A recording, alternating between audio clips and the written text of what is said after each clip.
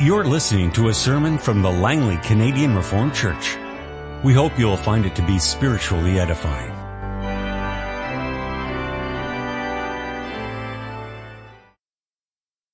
Let us open our Bibles together this afternoon. We turn first of all to the Acts of the Apostles, chapter 16, the verses 12 to 16. From there we travel to Philippi, a Roman colony and the leading city of that district of Macedonia, and we stayed there several days. On the Sabbath we went outside the city gate to the river where we expected to find a place of prayer. We sat down and began to speak to the women who had gathered there. One of those listening was a woman named Lydia, a dealer in purple cloth from the city of Thyatira, who was a worshiper of God. The Lord opened her heart to respond to Paul's message. When she and the family or the members of her household were baptized, she invited us to her home. "If you consider me a believer in the Lord," she said, "come and stay at my house." And she persuaded us. Once, when we were going to the place of prayer, we were met by a slave girl who had a spirit by which she predicted the future. She earned a great deal of money for her owners by fortune telling. Then we turn to Romans chapter 8. "Therefore there is now no condemnation for those who are in Christ Jesus, because through Christ Jesus the law of the Spirit of life set me free from the law of sin and death. For what the law was powerless to do, in that it was weakened by the sinful nature, God did by sending his own Son in the likeness of sinful man to be a sin offering. And so he condemned sin and sinful man in order that the righteous requirements of the law might be fully met in us, who do not live according to the sinful nature, but according to the Spirit. Those who live according to the sinful nature have their minds set on what that nature desires, but those who live in accordance with the Spirit have their minds set on what the Spirit desires. The mind of sinful man is death, but the mind controlled by the Spirit is life and peace. The sinful mind is hostile to God. It does not submit to God's law, nor can it do so. Those controlled by the sinful nature cannot please God. You, however, are controlled not by the sinful nature, but by the Spirit, if the Spirit of God lives in you.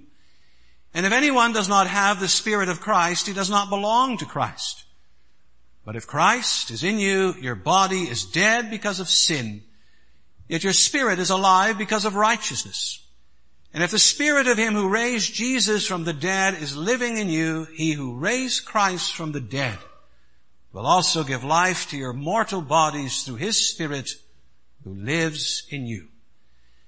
Therefore, brothers, we have an obligation, but it is not to the sinful nature to live according to it. For if you live according to the sinful nature, you will die. But if by the Spirit you put to death the misdeeds of the body, you will live. Because those who are led by the Spirit of God are sons of God. For you did not receive a spirit that makes you a slave again to fear, but you received the Spirit of sonship. And by him we cry, Abba, Father. The Spirit himself testifies with our spirit that we are God's children. Now if we are children, then we are heirs, heirs of God and co-heirs with Christ, if indeed we share in his sufferings, in order that we may also share in his glory. I preach to you this afternoon from the Word of our God, as the church confesses that in Lord's Day 26 and the first part of Lord's Day 27. We begin Lord's Day 26 at question and answer 70. And we go to question and answer 73 of Lord's Day 27. So beginning then at Lord's Day 26, question and answer 70, what does it mean to be washed with Christ's blood and Spirit? To be washed with Christ's blood means to receive forgiveness of sins from God through grace because of Christ's blood poured out for us in his sacrifice on the cross. To be washed with his Spirit means to be renewed by the Holy Spirit and sanctified to be members of Christ, so that more and more we become dead to sin and lead a holy and blameless life. Where is Christ's promise that he will wash us with his blood and spirit as surely as we are washed with the water of baptism? In the institution of baptism, where he says, "Go therefore and make disciples of all nations, baptizing them in the name of the Father and of the Son and of the Holy Spirit. He who believes and is baptized will be saved, but he who does not believe will be condemned." This promise is repeated where Scripture calls baptism the washing of regeneration and the washing away of sins. Does this outward washing with water itself wash away sins? No, only the blood of Jesus Christ and the Holy Spirit cleanse us from all sins. Why then does the Holy Spirit call baptism the washing of regeneration and the washing away of sins? God speaks in this way for a good reason. He wants to teach us that the blood and Spirit of Christ remove our sins just as water takes away dirt from the body. But even more important, he wants to assure us by this divine pledge and sign that we are as truly cleansed from our sins spiritually as we are bodily washed with water. Beloved congregation of our Lord and our Savior Jesus Christ, when you think of baptism, what do you think of? Do you think of water perhaps being sprinkled, or do you think of people, parents, bringing a newborn child into the church? Or do you think of controversies like baptismal regeneration or the infant versus adult baptism controversy? I suspect that the word baptism conjures up many images as well as issues in our minds. But then we also need to ask ourselves which one of those images is the most fitting and the most accurate. When we think of baptism, what really should we be thinking of more than anything else? You know, a closer look at the questions and answers of the Heidelberg Catechism that we have just read together give us a fairly clear answer. For more than anything else, it tells us and reminds us that baptism is first and foremost about Christ. If you notice, directly and indirectly, he is mentioned 10 times in the questions 70 to 73. And that surely means that Christ is paramount here. But then, beloved, if Christ stands front and center here, someone else is not very far behind, namely the Holy Spirit. For in these same questions and answers, the Holy Spirit is mentioned 7 times. And so the result is that when we think of baptism, we should not be thinking in the first place of water, parents, or even controversies. No more than anything else, when we think of baptism, we should first be thinking of persons, divine persons. Baptism should immediately make us think of the work of God the Son and the work of God the Holy Spirit. They should be front and center here. In other words, beloved, contrary to popular opinion, baptism is not in the first place about us. That's what we so often do with the gospel, you may have noticed. We make it a matter of us. And we think that it all revolves around us, around our deeds, our faith, our commitment, our persons. But that's not true. Baptism is first of all about God. Specifically, it's about the persons and the work of God the Son and God the Holy Spirit. But then, beloved, if baptism is about the Son and the Spirit, in what way is it about their person and work? What are they doing in and through baptism? What is it that baptism symbolizes and depicts for us? What are they working on, and what are they trying to achieve, and what's their goal? Well, beloved, also in that, the Catechism gives us an answer in these questions and answers. For not only do you find in these questions and answers that Christ is mentioned 10 times, the Spirit 7 times, but washing or the cleansing of sin is directly and indirectly mentioned 10 times as well. And so, beloved, if you take the most commonly used words and expressions here in this part of the Catechism, you come up with this afternoon's sermon and its structure: God makes us clean. Baptism as washing or cleansing sacrament. And we shall see that it's the blood of Christ that purifies us.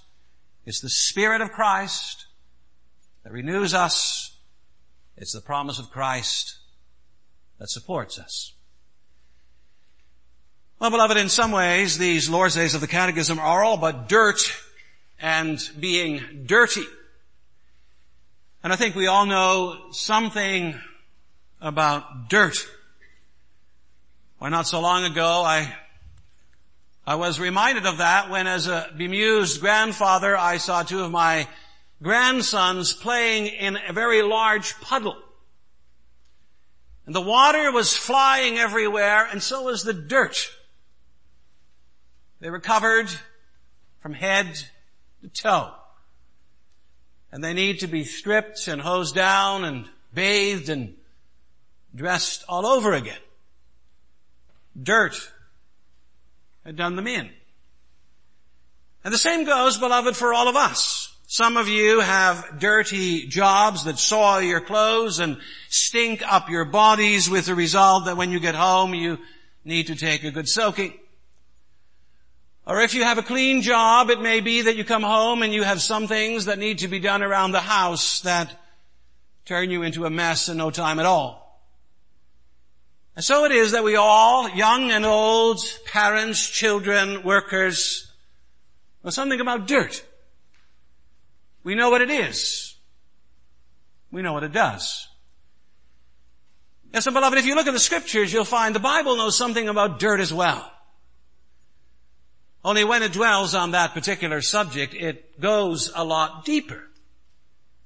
For it does more than simply look behind our ears or examine our hands or inspect our clothes or our fingernails. No, when it comes to dirt, it examines both the outside but especially the inside.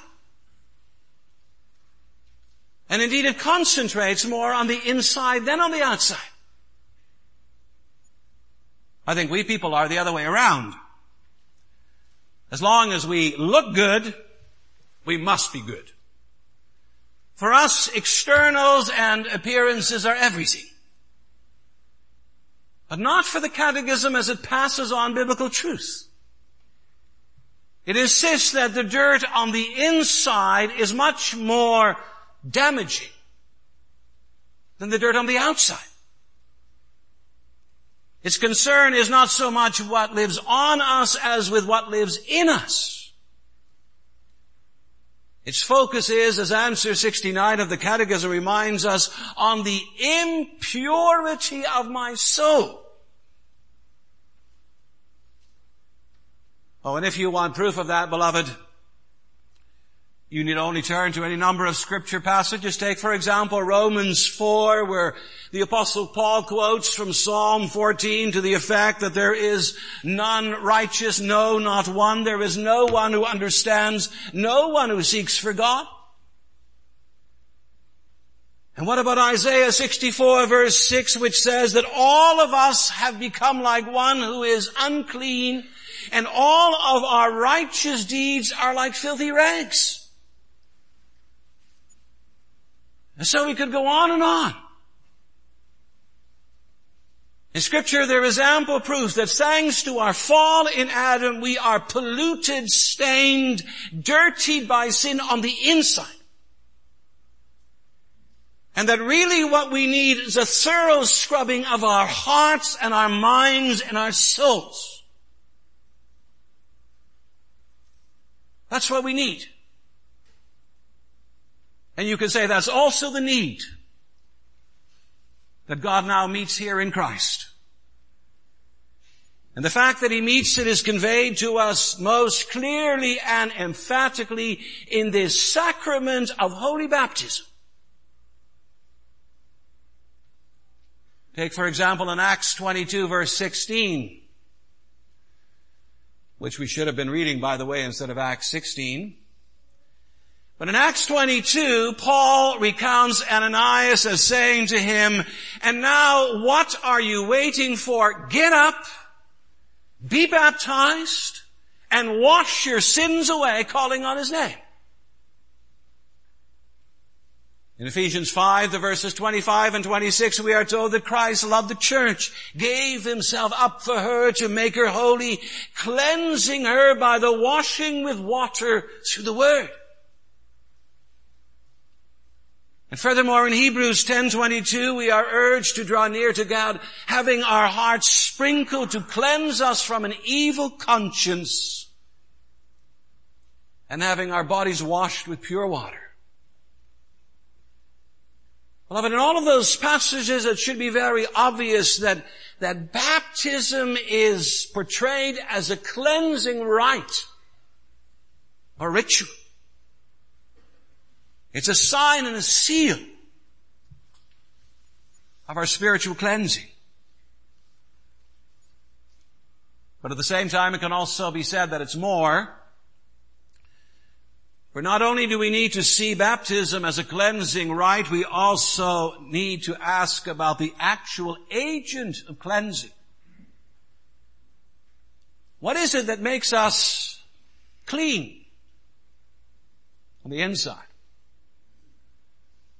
We sometimes know what it is that makes us clean on the outside, whether it's Tide or Zest or Ivory soap or some other kind of detergent. But what is it that makes us clean and cleansed on the inside? Well, the answer, beloved, has to do with water, but more than water.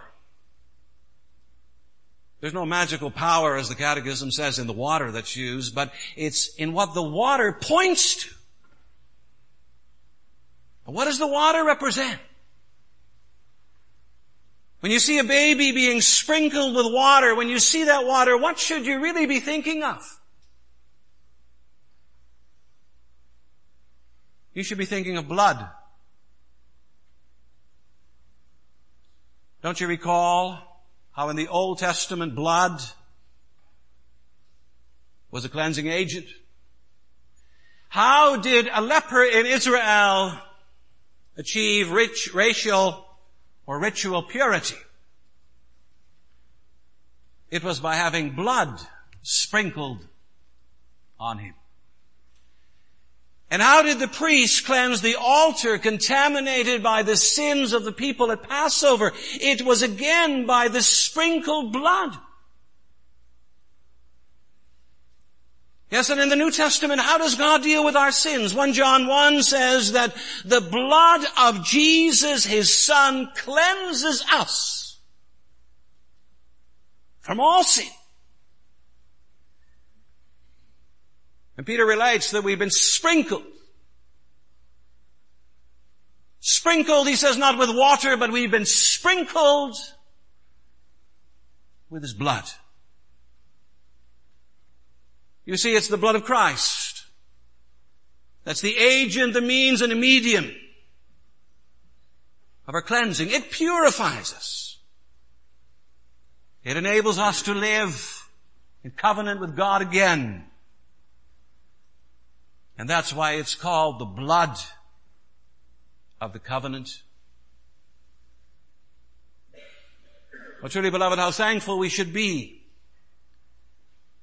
that we have a Savior who not only knows our needs intimately, but a Savior who is also willing to rise up to meet all of those needs that we have. That he's so concerned about the filth of our hearts and our souls that he's willing to shed his very own blood for us. He wants to make us clean again so that he can live in fellowship and union with us. But then, beloved, if it's the blood of Jesus Christ that cleanses us from all our sins, how do we stay clean?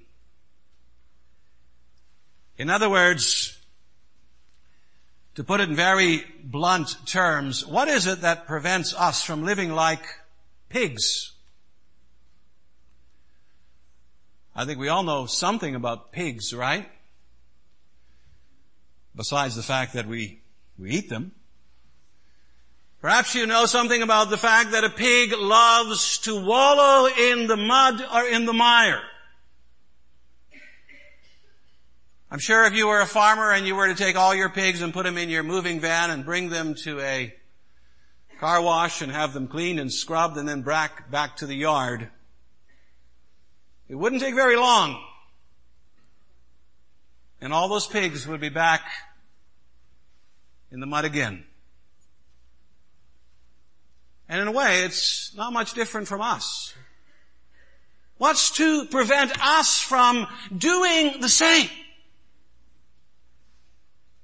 Well, you notice the Catechism, according to the Scriptures, has an answer as well, and the answer is called the Holy Spirit. The answer is in both His person as well as in His work. The third person of the triune God is not only that other counselor, He is also the great purifier of God's people. And in that capacity, He's closely linked to our baptism. Think back to the start of His ministry and how Jesus is both baptized with the Holy Spirit and is presented by John as someone who will baptize you with the Holy Spirit. He's both recipient and dispenser. And as well in the writings of Paul and Peter, there is over and over again this emphasis between baptism and the Holy Spirit. It is the Holy Spirit who comes to us in baptism and who unites us to Christ. And it is the Spirit who keeps us in Christ. He's the one who establishes and maintains the bond between us. And that's why we read from Romans 8, the verses 9 to 10, but you are not in the flesh, you are in the Spirit. Since the Spirit of Christ, of the Lord, dwells in you, anyone who does not have the Spirit of Christ does not belong to Him. But if Christ is in you, though the body is dead because of sin, the Spirit is life because of righteousness. And so you can say, beloved, that the Spirit of baptism makes and keeps our union with Christ a reality. Yes, He keeps it. In Ephesians 5 verse 18, we have those well-known words, be filled with the Spirit, and there are a lot of people who think that that refers to a one-time infusion or filling up of the Spirit. You get one shot. That's it. But that's not what the original text says. The original text refers to a repeated filling up. The idea is the Spirit does not just fill us once. No, He does it time and time and time again. Quite simply, His work is ongoing. It doesn't stop. It doesn't stop when it comes to binding and uniting us to Christ. And neither does it ever stop, or does He ever stop, when it comes to cleansing, renewing, restoring, remaking us after the image of Christ. The Spirit keeps on working so that, as the Catechism says, that more and more we become dead to sin and lead a holy and blameless life. The Spirit's aim is to clean us up and to keep us clean as members of Christ. But of course, beloved, that doesn't happen overnight. And neither does it happen because of a special infusion of the Spirit called by some baptism in the Holy Spirit. There are those in the broader Christian community who state that really there are two baptisms necessary in the Christian life. You need to be baptized as an infant or as an adult. But that alone's not enough. No, you also need to hope for, pray for, hunger for, long for a second baptism later on in life that will be accompanied by miraculous signs of miracles and tongues. And only when you've had that second baptism can you know that you are the real McCoy or the genuine article. But beloved, that is not what the Scriptures teach us. It doesn't teach us a twofold baptism. The first being kind of preliminary and the second one being final, or the first one being kind of inferior and the second one being rather superior. That's a distortion of the reading of Acts chapter 8. No, beloved, there's one baptism. There's one baptism through which the Spirit works, and through which the Spirit keeps on working in us and purifying us. And perhaps an illustration may help here. Think of love in a marriage. That love comes to a particular expression on the day that the bride and the bridegroom exchange their vows before many witnesses. And at such a time, it shines brightly. Well, what happens after the wedding? Does that love stop working? Does it go into remission? In some cases it does, sadly. But that's not the way it's supposed to be. No, those vows of love and of marriage and of unity are supposed to grow and to deepen and to blossom and to bear fruit. Well, so it is with the Holy Spirit. He comes to you at your baptism, but He doesn't stop there. No, He longs for your union with Christ Jesus to move on, to go forward, to take flight. He wants it to become more and more real to you, and an ever-increasing source of joy for you. And one of the ways in which He accomplishes this is by scrubbing and scrubbing and more scrubbing. The Spirit makes you clean. And He keeps you clean. And one day, the Spirit will make you sparkle. The Apostle Paul caught a glimpse of that already when he looked at the Philippian Christians. He says about them in Philippians 2:15 that they sparkle like stars in the universe. The Holy Spirit has been cleansing and polishing their lives and their souls. And so, beloved, there is much here to be thankful for and to stand in awe of. Yes, and in our thankfulness and awe, there are two things that we're always supposed to hang on to when it comes to our baptismal washing. The first thing is that in thankfulness we need to realize this is a gift. What God offers you and I in our baptism is pure gift. You cannot earn it. You do not deserve it. You can't afford it.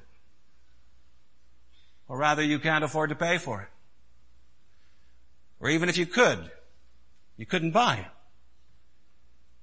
As a matter of fact, the only things that we contribute to the whole process are our dirty hands and our guilty hearts.